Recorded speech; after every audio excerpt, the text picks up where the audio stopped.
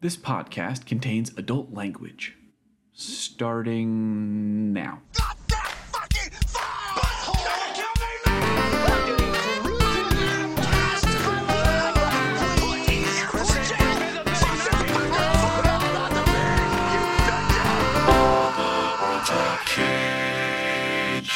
Hello, and welcome to another episode of All the World's a Cage, the podcast that delves deep into Nicolas Cage's extensive filmography, one movie at a time.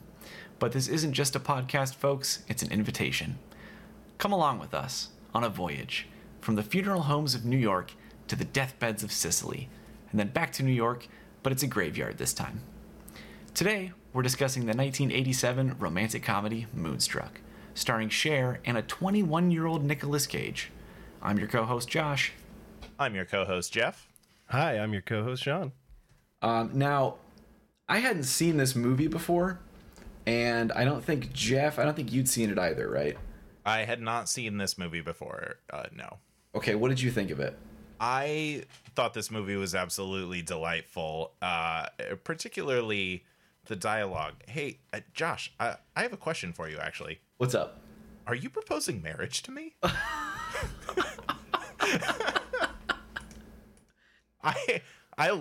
I loved all of the zingers in this movie. Like, It's incredible. I'm glad we're on the same page. Okay, we're gonna make jokes and we're gonna talk about the insane stuff that happens in this, because a lot of insane shit happens in this movie.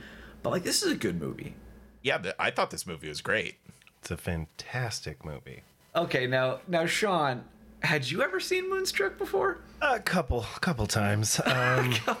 Like I said, probably in the before, but this is something that I watch pretty much annually. That's unbelievable. Can I ask why? Why is this such a repeat watch for you? Something about it. Maybe it's the proximity to the moon. Maybe it's just a good old-fashioned romantic fairy tale. Because clearly this is not based on real relationships. Yeah. It had kind of a magical element to the Yes. movie. Yeah, I actually did have that as a question for you guys. Is the moon magic? Yes, it makes people super horny. The horny moon is working its horny magic on these characters. Yes. It's on everybody's horny for the moon in this movie. The moon. This is No, you go, Sean. Oh, I was just going to say, the moon is a character in this movie, and it is just a giant, just turn on. It might as well just be Viagra in the sky. It's unbelievable. Yeah, this is a romantic comedy that is primarily about three things, right? The moon, adultery, and dying. Those are the three topics that come up again and again and again in this movie. Absolutely. And like I said, the relationships themselves are just ideas of what you want a relationship to be like when you're in this starry honeymoon phase where you're just still flush with hormones and just happiness and kind of blinded with love. But then that fades over time and you become just a bitter old man just trying to get his D wet. Yeah, there's a lot of that in this movie too. Yeah, if you haven't seen the movie before, it's like a prototypical romantic comedy. Now, this was in the late 80s, so this is before all the 90s romantic comedies basically made the genre into a formula, which means this movie can go to really weird places because nobody had really done this kind of story before. You know what I mean? Yeah, definitely. I mean, this movie, we both remarked on this while we were watching the film, but this movie really reads like a stage play. Yeah. And I couldn't really put my finger on exactly why I was having that feeling. There were multiple scenes where I thought wow, I feel like someone could really act the crap out of this with just a set that's just a bed and a chair and a small table or something. Yeah, I had the same thought. The scene where, Sean, you explained their relationship. It's Cher's uncle, I think. Mm-hmm.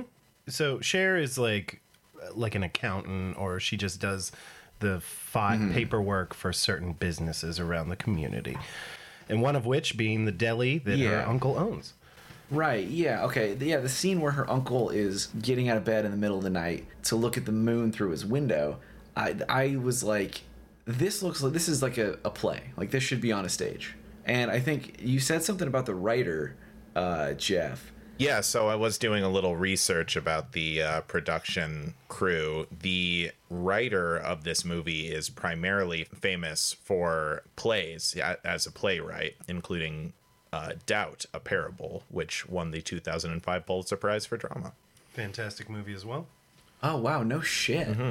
But definitely one of those that it's like, it's like Fences. What is that one? Oh, sorry. It's Denzel Washington, and he's like, it's got baseball in it. Anyways, like it's. Oh, I don't know that one. Yeah, I'm not familiar with that either. It's names for leaving me at the moment, but it's just one of those things where you adapt a play to a movie where it really doesn't.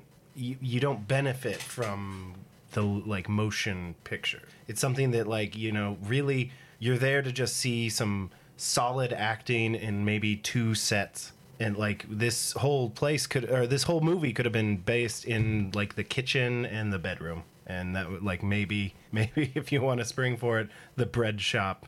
Yeah, but don't forget the opera house as well. And I looked, Sean, by the way, it is called Fences. You're right. There it is. So, okay, if you haven't seen this movie before, it's a romantic comedy.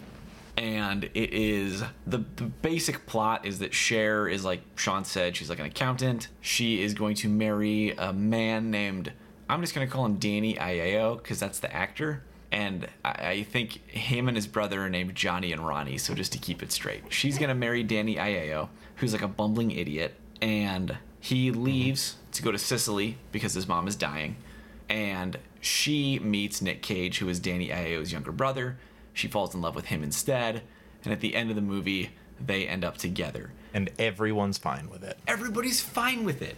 Danny Aiello is super fine with it. I mean, he called off the wedding. He's like cheering at the end. He called off the wedding because of fucking superstition, thinking that might kill his mom. Which I did not understand that plot point. Superstition.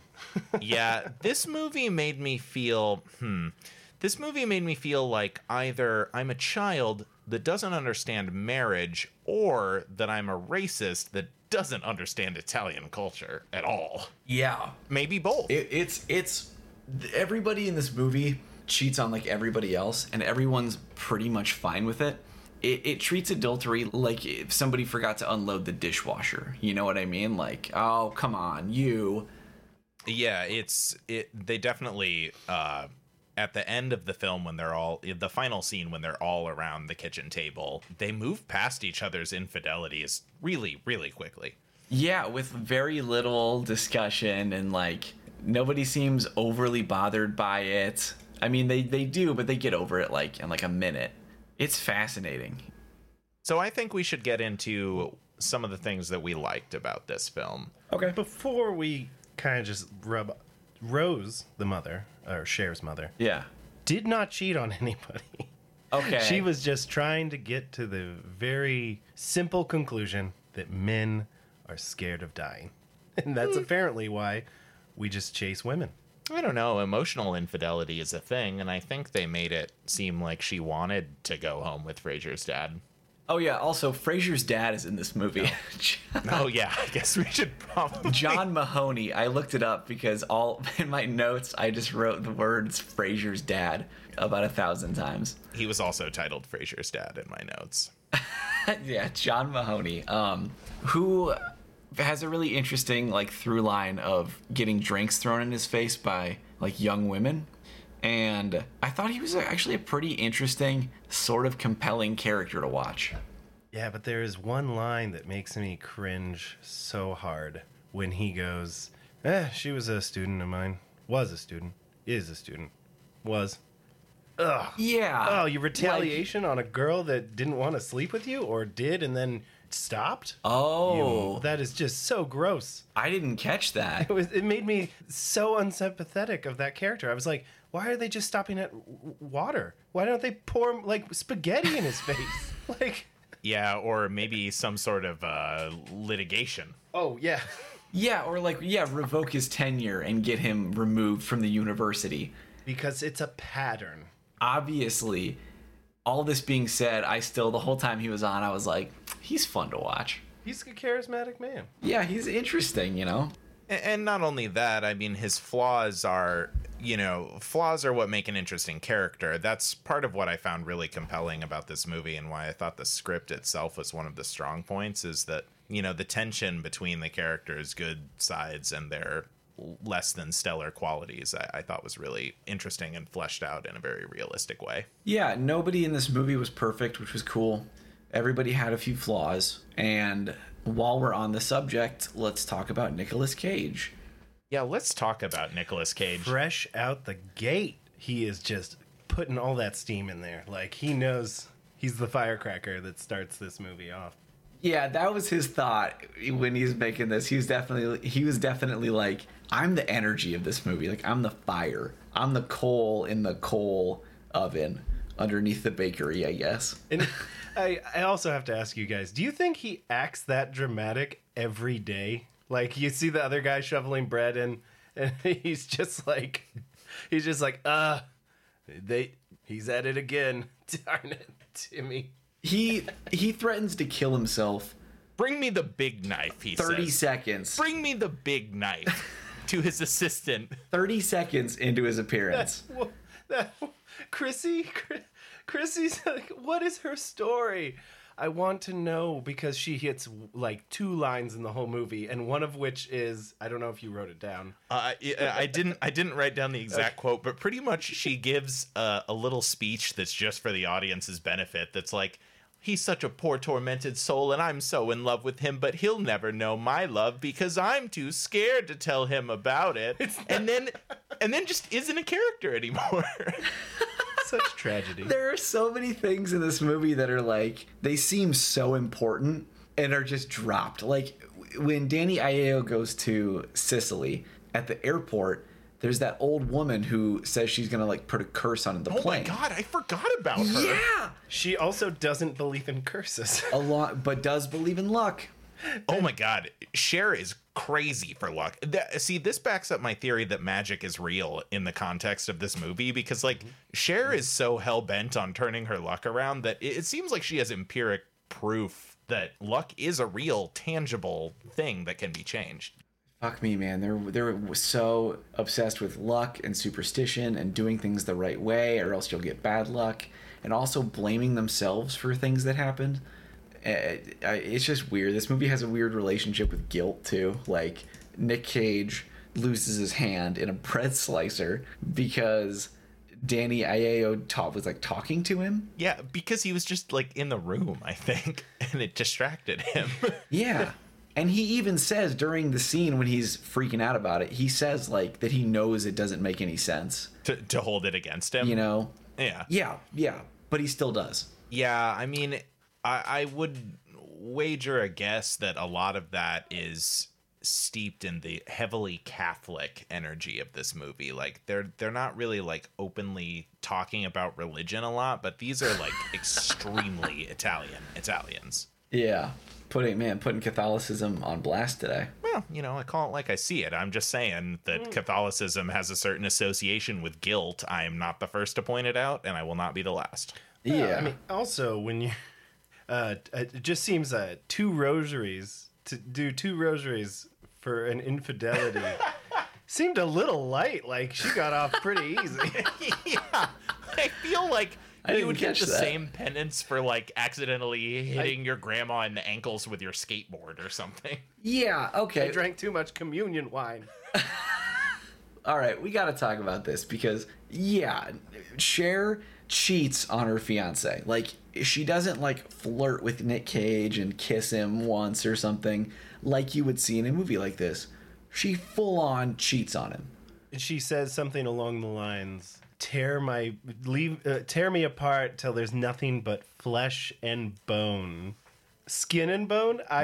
Yeah. Which, I mean, Cher, you're a tall drink of water. You're pretty much just flesh and bone right now. But, yeah, just good golly. Oof. Cher on blast, they too. Tear at it. Like, I mean, when she describes him as, you're a wolf, I was just like, yeah. And his tongue just rolled out of his head and went down on the floor. His eyes popped out.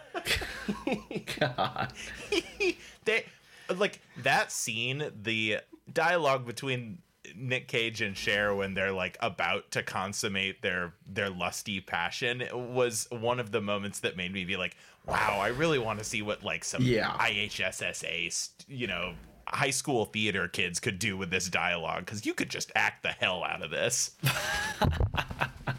Yeah, I mean, he's really going for it in this one. He has turned the acting knob up to 10 and broken it off. Like the beginning of his character in this movie is literally like a 5-minute monologue in the basement of a bakery. Yeah, it's a glorious monologue too. That is definitely a moment from this film that I will be revisiting. The just yelling at his wooden hand. Oh yeah, also he's got a wooden hand in this movie. I lost my girl. I lost my hand. Daddy's got his hand. He's got his girl. Oh my god. Gold. It is good. amazing. And it's like, I just want to know, how many takes did they have to do for that? Because I think they nailed it in one. I feel like it's either 1 or 1,000. There's no middle ground. Like either he got it, like nailed it, or the director made him do it over and over again until he went insane. Huh. I wonder if that's the beginning of it all. I mean, do you think that that's the beginning of Nick Cage's heel turn? Well, before this one, he had done Raising Arizona, I guess. He's pretty subdued in that. Or he's not pretty like... reserved in that movie. I love Yeah, that movie. maybe it is. Can't wait to do that movie. Whew. Also, looks amazing in this movie. I strongly disagree. As long as you don't see a direct line to his teeth, it's just he's a hottie. He's a hottie, especially when he's dressed up for the opera. Oof. Yeah. Yeah, No, I disagree. I've mentioned before my curiosity of the fact that Nick Cage, got this niche in Hollywood as like a leading man, and seeing him in this movie and the way he presents himself, it really does actually help explain it to me. Like he is handsome and charismatic in this film, genuinely.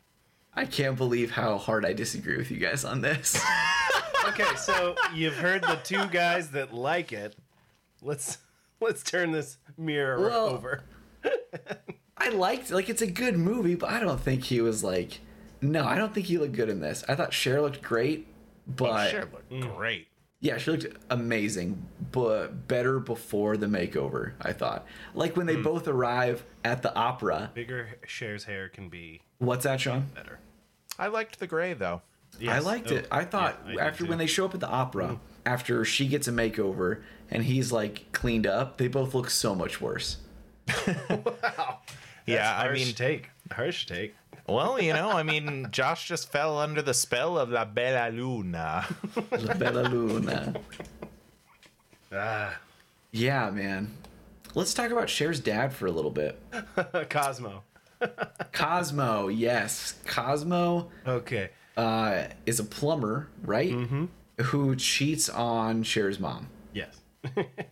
Before we move past him being a plumber, one of my favorite bits from this movie is Frasier's dad says something. I think it's when Frasier's dad says something about how nice the house is, and Cher's mom is like, "Oh yeah, my husband's a plumber," and he's like, "Oh, well that explains it," as if it does.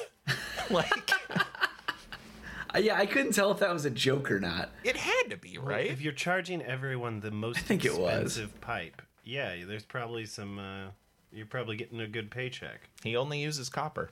Which, I mean, it's fine, but like, don't they use PVC nowadays? Like, well, I guess this is a while ago, but I just the real estate in New York, I just can't emphasize. One of the most expensive places in the world. They have a whole house, the whole house. Yeah, Nick Cage works as a bakery coal shoveler, a job I didn't know was a thing until I watched this movie. A job I didn't know I wanted. I mean, It's caution with the bread slicer. obviously it gets you ripped. He lives in a like 2,500 square foot apartment in like New York City. Which, for a guy that doesn't do anything besides shovel coal and go to the Yeah. opera, he has a wonderful taste of style. Yeah, like his apartment is like modern and tastefully decorated and clean, but from the initial introduction of him, you would expect him to live in like a hole in the wall, you know? Yeah, his girl that left him must have been an interior designer. Maybe, I guess so. And also, he had a pet bird, Yeah. I noticed that. which I just wanted to know more about. That's Wait, just- he did? I don't remember that at all. it's just in the background. Yep. Huh. So it's like he likes animals too. Like he's just a wonderful sweetheart that's just living in this self-doubt and like hatred and is it focused at his brother? It seems like he just it Well, did and- not look and- like a house And of his a mom depressed too. person. His mom, when he's Yeah, told that mom his mom doesn't- is dying, she doesn't like he's me. like, yeah, She didn't like me anyway. yeah, Yeah. she doesn't like me. It's fine. She can die. Yeah, Danny Aiello and Nick Cage's mom is dying in this movie, and the only person that cares is Danny Aiello. Even the mom doesn't really seem to care all that much. Yeah, Cher certainly doesn't care, nor any of the rest of her family. They shrug it off. She's like annoyed that it's happening. His mom's dying. She's like every time it comes up, she's like, oh, again with the mom. I know. We have to set a date. How long is it going to take for your mom to die? A week. 2 weeks tops. It's just not an answer you would say. Like, it sounds like you're... I mean, and don't get me wrong. Like, at a certain point, you mourn... You're done mourning before the person's actually left, you know? Sometimes things change, but it's like, this is a mama's boy. Yeah. He is, like, crazy for his mama. I mean, I feel like that's what we're supposed to think. Because he stands outside her room and just weeps into a napkin. Like, if I was dying, I would be like, please close the door. I don't want to see this. I'm dying, not you. Like, That's kind of what she does. She does wave him off a couple times in that scene, like get out of here. I thought she was hilarious. Absolutely. Yeah, it was the strangest scene I've ever seen played for laughs in a movie. Yeah, it was the fact that was a comedic relief scene was definitely challenging. Yeah, it was fucking weird, man. Yeah, the opera scene was also interesting. That's kind of the turn of the movie where Cher sort of, I guess, not really falls for Nick Cage, but like accepts that she has. Yeah, this is the scene in which Cher decides that she in fact is in love with someone that she has known for one day. One day. The only conversation that they've had is a screaming match about how the other one is a broken person, and then they hump, and now they're in love. At the opera. I don't think she's in... She feels something, but I don't think she's quite at love yet. Okay. Well, she gets there though, right? By the end of the movie, they're in love with each other. That is what the movie wants us to accept. When she sleeps over for the first night, she misses the dinner, but then she also misses the story of Cosmo's moon. And then she's still over there that night, because she goes out to the window and then sees the moon. And that's maybe when, I guess, magic happens? Yeah, the conceit of the moon in this movie is apparently that it makes like true love happen, I think. It brings the girl to the man. The beautiful moon brings... it's what they say in the graveyard, but it's all in Italian. Oh, well, that would have been nice to know. Apparently the grandfather doesn't speak English, so he's like... He does a great job, but it's like but he's not acting at all. he's not really Wait. he's not really acting except for the English parts. The actor that plays Cher's grandpa or the character? No, the man, like the actual actor that played the what is his name? Cher's grandfather. Yeah, Cher's the grandpa. one that Yeah, says dog his guy. piece. Whoa. He's not even Italian. He was born in Moscow. Wow, interesting. Died in Rome, though, so who knows?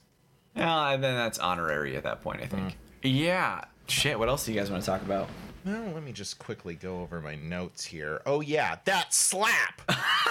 The double take. Yeah, the double slap! This movie had multiple, like, laugh out loud funny moments, but that was probably the best one. I was dying. It's so loud. I love that the second slap is even harder. As if like, take one, blap. Okay, we might not have gotten it. Blap, blap. Okay. Yeah, the second slap had the energy of a woman who's slapping a man to say, "How dare you make me slap you?" It was like carrying a lot of emotion behind it, which, powerful moment. But I liked that there were parts like that in this movie where it's, an actual emotional peak in the, romantic story, but is also just laugh out loud funny. I mean, I really like...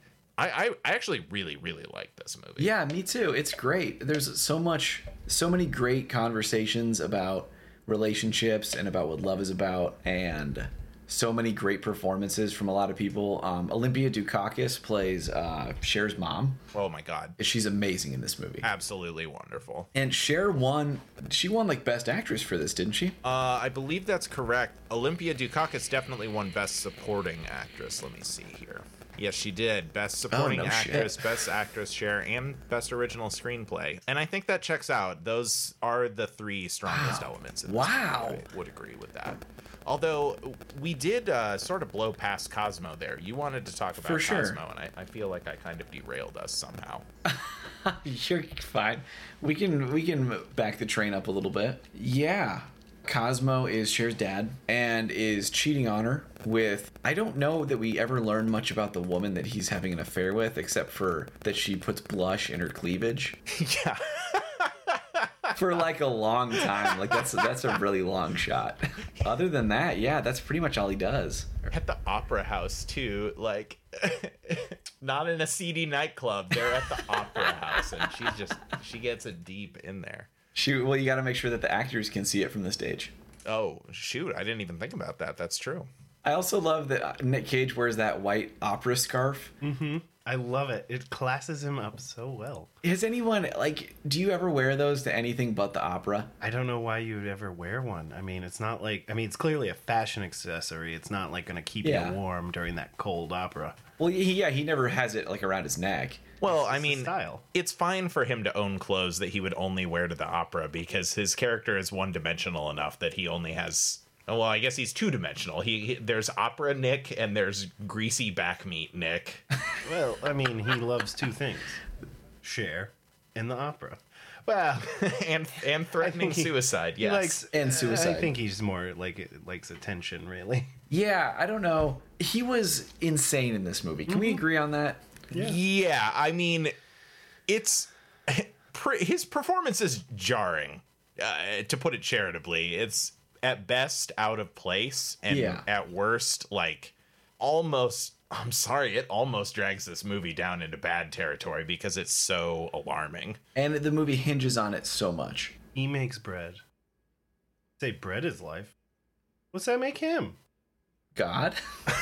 I feel like you're trying to get us to say God. Yeah, that's kind of... Is that the answer to your wizard's riddle, Sean? Your words, not mine. Oh, speaking of wizards... What? Maybe I have a question for you guys. I hope that you guys might know more about the opera than me. Yeah. Is there a xylophone wizard at every opera event? Every intermission, every opera intermission contain a xylophone wizard? Yeah. Mm-hmm. I mean, they just bring out the little xylophone thing and ding, ding, ding.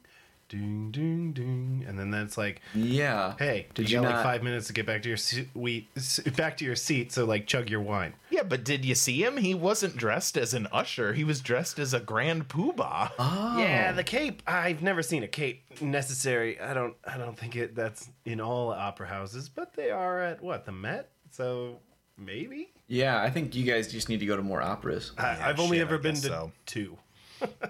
That's 2 more than I've been to. I saw Cats one time. I fell asleep. I was 11 years old. Is that an opera? I'm gonna go ahead and break this to you, Josh. Cats is not an opera. Oh, okay.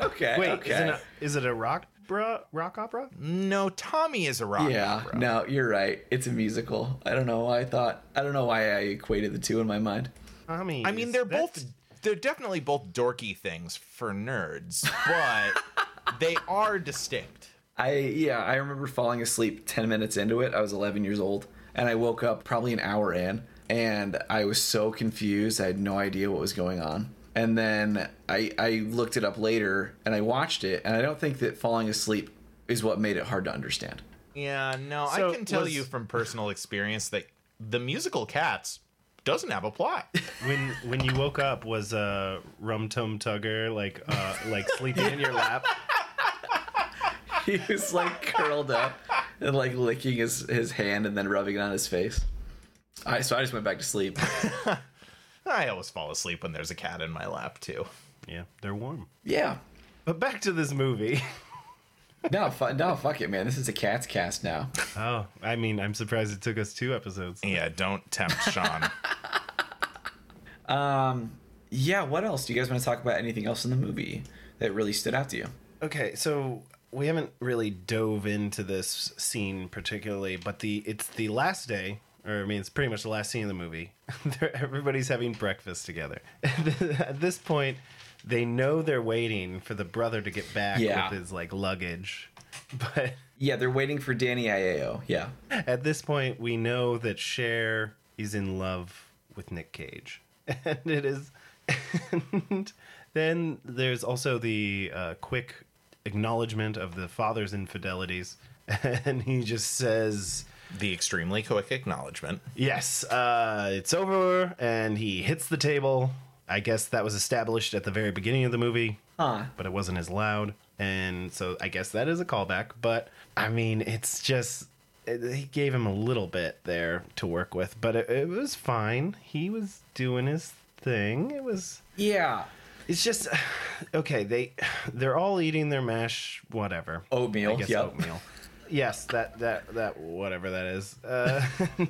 This just kind of breaks into just sitting around, just sitting, and this is the climactic ending. Except for the one woman in that Oh, scene. they should have got her. For some reason, they don't give her a chair, that was which infuriated yeah, me. and then the door rings and she's like, "I'll get it," and I was like, "Oh, you're already standing up."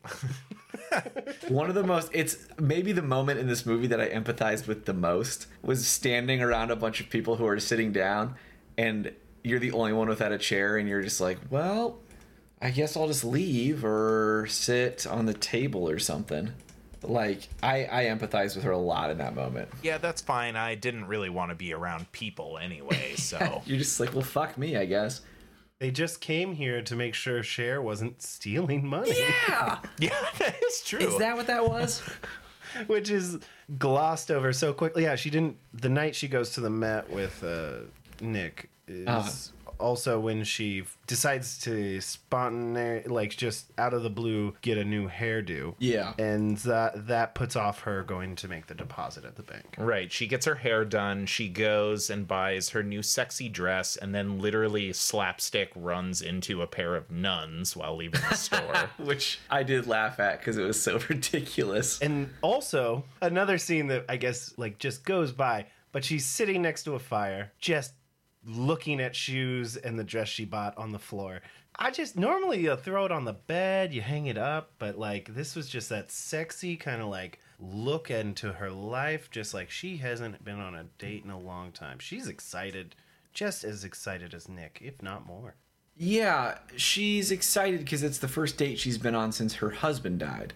Like, this movie, it begins at the end of another romantic comedy. You know what I mean? Yes, it's a sequel. Yeah, it's like the sequel. It's like a sequel that gets a really low rating on Rotten Tomatoes because her husband passed away, was hit by a bus, and then she starts dating Danny Aiello, kind of a bumbling, lovable idiot who proposes to her. And I was like, great, this is the climax to a different movie, and it's happening 10 minutes into this one. And she does not care at all. Yeah, and then the whole rest of the movie is about her just fucking over this super chill, nice dude. I mean, yeah, he's not exciting, but he doesn't do anything wrong in the whole movie, really. I mean, he's got some backward ideas. Like about what? Oh man, the way he refers to her, he's like, ugh.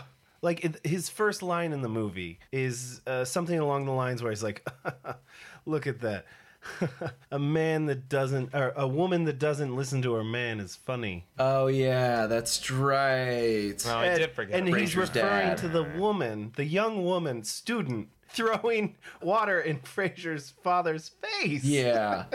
And then he makes a joke where he's just like, "Oh, like." Women be crazy, and Yeah, you're right. the He rest does of the make a women be crazy joke. The rest of the couples laugh at it I did forget about that. as if they were just like, I'm sure that woman had a totally normal reason to throw water in this pig's face. Yeah, I forgot about that part. Okay.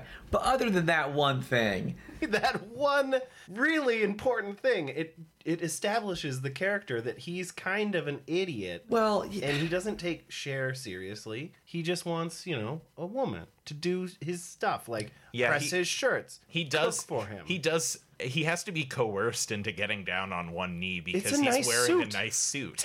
I thought that Even was the funny. waiter says it. Yeah. Why is he on his knees? It's a nice suit. Oh, Bobo. And I want a movie just about Bobo. Just which one was Bobo? He was the little Italian waiter. It's Oh, just like was he old the guy. Italian in this movie?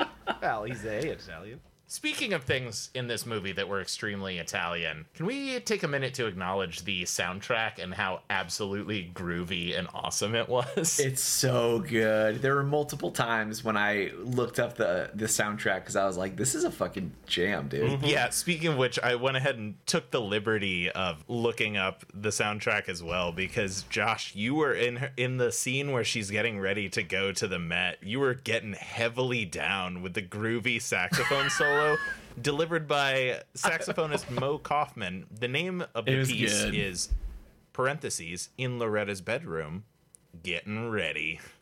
So that's the one. That's the one you liked. I need to get that on a CD. Getting ready. Yeah, that would work.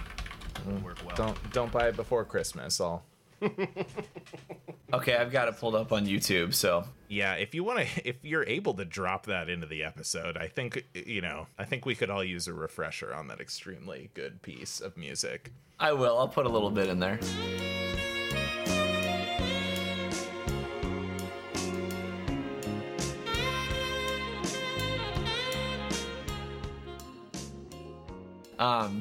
Another thing that happens in this movie, or that's referenced a lot in this movie, is La Boheme, the opera that they go to, There's a picture of it in his bedroom. which was insane. Yeah, the cold open is the sign getting put up outside of the Met. Yeah, it's a crazy coincidence that he happens to have that poster in his apartment. He loves the opera. Yeah, I guess so. I'm not familiar with this opera, so what is there any significance to the story? Yeah. Like, is it mere the story other than the fact that it's a sad romantic tale of a woman with tuberculosis? Yeah, okay, I mean, that is pretty much what it's about. I watched it for like a musicology class I took, and this was years ago, so I don't remember it like completely clearly, but there is a really big famous scene in it where two people sing a song about falling in love with each other, and it's like in the moonlight. That's like the focus of the scene, so I think that's kind of the reference there. That makes sense. Okay. Imagine aping an opera besides Madame Butterfly. That's crazy. I almost said or Macbeth. I don't know what operas are. Yeah, we have definitely established that at this point. No, it's like, people on a stage. I mean, it's like every play is an opera, but not every. Yeah. All of the great operas, Grease, Ice Road Truckers. Exactly, man. I'm not familiar with that one, but I'm gonna put that in my queue. Phantom of the Opera. Oh wait, yeah, that's an opera. That one's got opera in the title. That's right, buddy. Yeah, well, good. Thank you. But is that one actually an opera? I don't honestly know. Is that a play or an opera? If that one's not an opera, I'm gonna lose my It's a mind. musical. It's definitely a musical. God damn it, Jesus Christ. So is Fast and the Furious 10 going to be a musical or God, I hope opera so. or something? Like, they got to switch it up eventually. God, I hope so. Just like, If they put it on a stage, then it's an opera. yeah, as long as they sing in, it can be any language, can it? Or do operas need to be Jeff, foreign language? does an opera have to be English? Like not English, I mean. I'm gonna go ahead and say it's got to be in one of the fancier languages. You're Italian, you're French, you're Spanish. Or Russian? Yeah. Sure, Russian could work too. That's a very good point. Sean. Wasn't that a Russian opera that they just went to? La Boheme? Yeah. No, it's super French, dude. Yeah. You learn something new. I am 1,000,000% sure it's French. And I'm 1,000,000% sure I don't know what operas are. It's set in Paris, bro, but it is Italian. God damn it. That's Amore. Bye.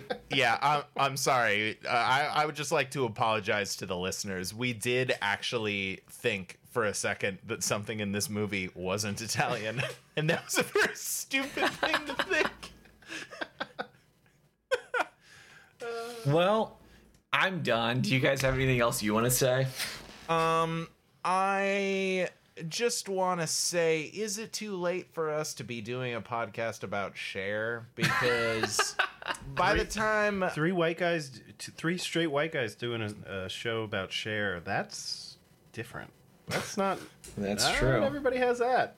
That's right. It's not your mama's podcast. Yeah, one more thing for straight white guys to talk about. That's great. Yeah. She was great. She was very watchable in this movie. I thought everybody in this movie was awesome, except Nick Cage was like, I thought he was fine, but the problem was that he was surrounded by so many other insane performances and great actors that I feel like he just kind of tried to bring it by swinging for the fences, but I don't think it really worked that well. Yeah, So- which is a strategy that we're gonna see him use time and time again. Yeah, I'm just gonna save that clip and I'm just gonna start dropping it into every other episode. Yeah, I mean, it's definitely a good sort of yardstick, I think, of Nick Cage freakouts, because he definitely goes harder, but this one felt very natural. You know, with him shouting at Cher in this movie just felt like it, you know, just butter sliding off a hot biscuit. It was a very natural thing for him. Yeah, I mean, I guess I agree. I guess, you know, we haven't really talked much about Danny Aiello, his character, or his acting in this movie. I thought it was great as kind of like a bumbling idiot. Like I said this the other night that in any other movie, Nick Cage is the villain of this movie, and Danny Aiello is like the lovable goof that Cher falls in love with at the end. Yeah, it is a bit of role reversal for sure. Instead of switching from the brash hothead to the, you know, safe but lovable brother, it's definitely sort of breaks the formula in that way. Yeah, which I thought was interesting. But they also have the dynamic where it is also referred to earlier in the movie, where Cher is having the dinner with Danny and says when he says that comment is like, a man who can't control his woman is funny, and then she goes, oh, he's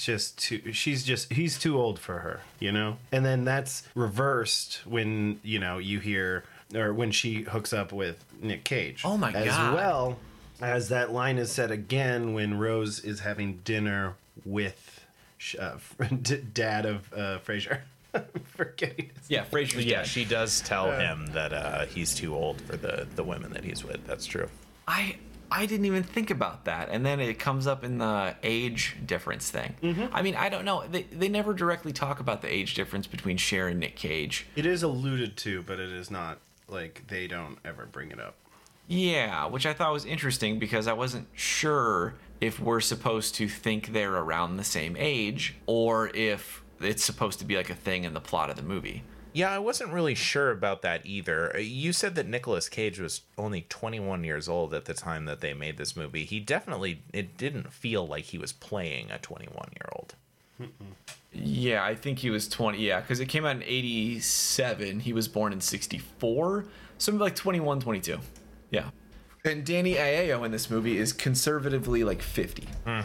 Yeah, old enough to be Nick Cage's father. Absolutely. I believe they refer to her age in the movie as like 37, 37, I believe. Yeah. Which, I mean, yeah, it's not that big a deal. But it's just something that's like slyly just like, you know, exposition drop. Yeah. Kind of, you know, just like loose one line that just like kind of puts it there, but it doesn't actually really focus the movie on it. Yeah. Yeah, it's kind of refreshing, honestly, that it's treated in that way, you know. Which is why I liked her having gray hair at the beginning, because I was like, I haven't seen that before. I don't think. I don't think I've seen like a rom-com where the main actress has like, you know, graying hair when she's in like her 30s. And then she dyes her hair and I was like, never mind. Sounds like someone hasn't watched Book Club. I haven't. What is book club?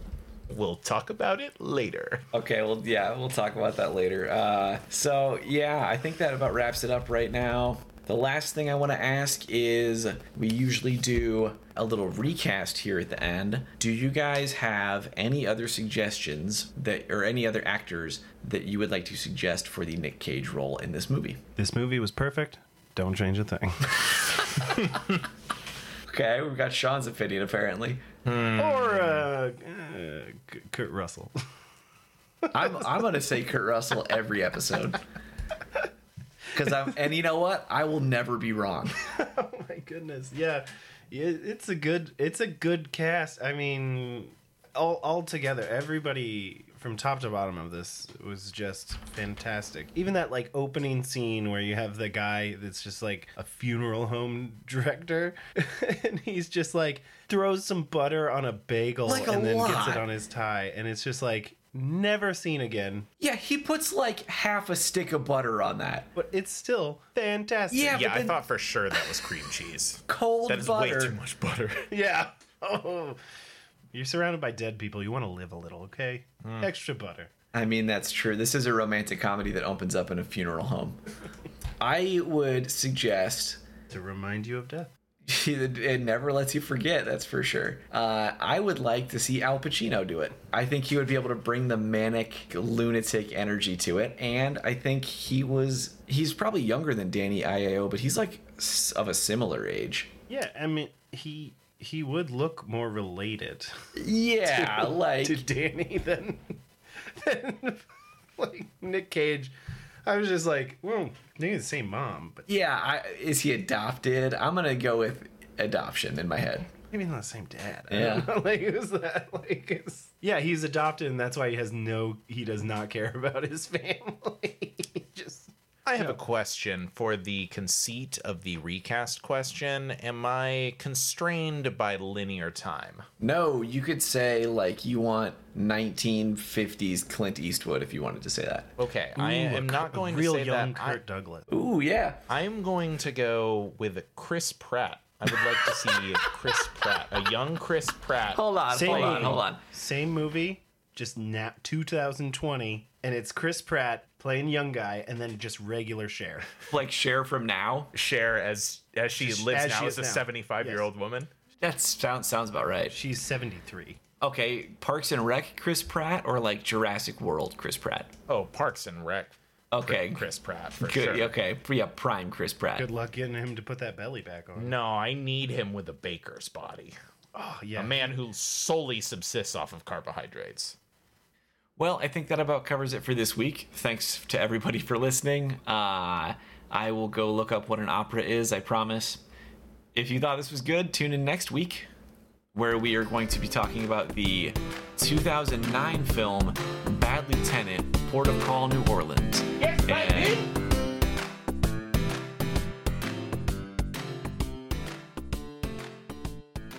Thanks for listening. Don't worry, this will be short.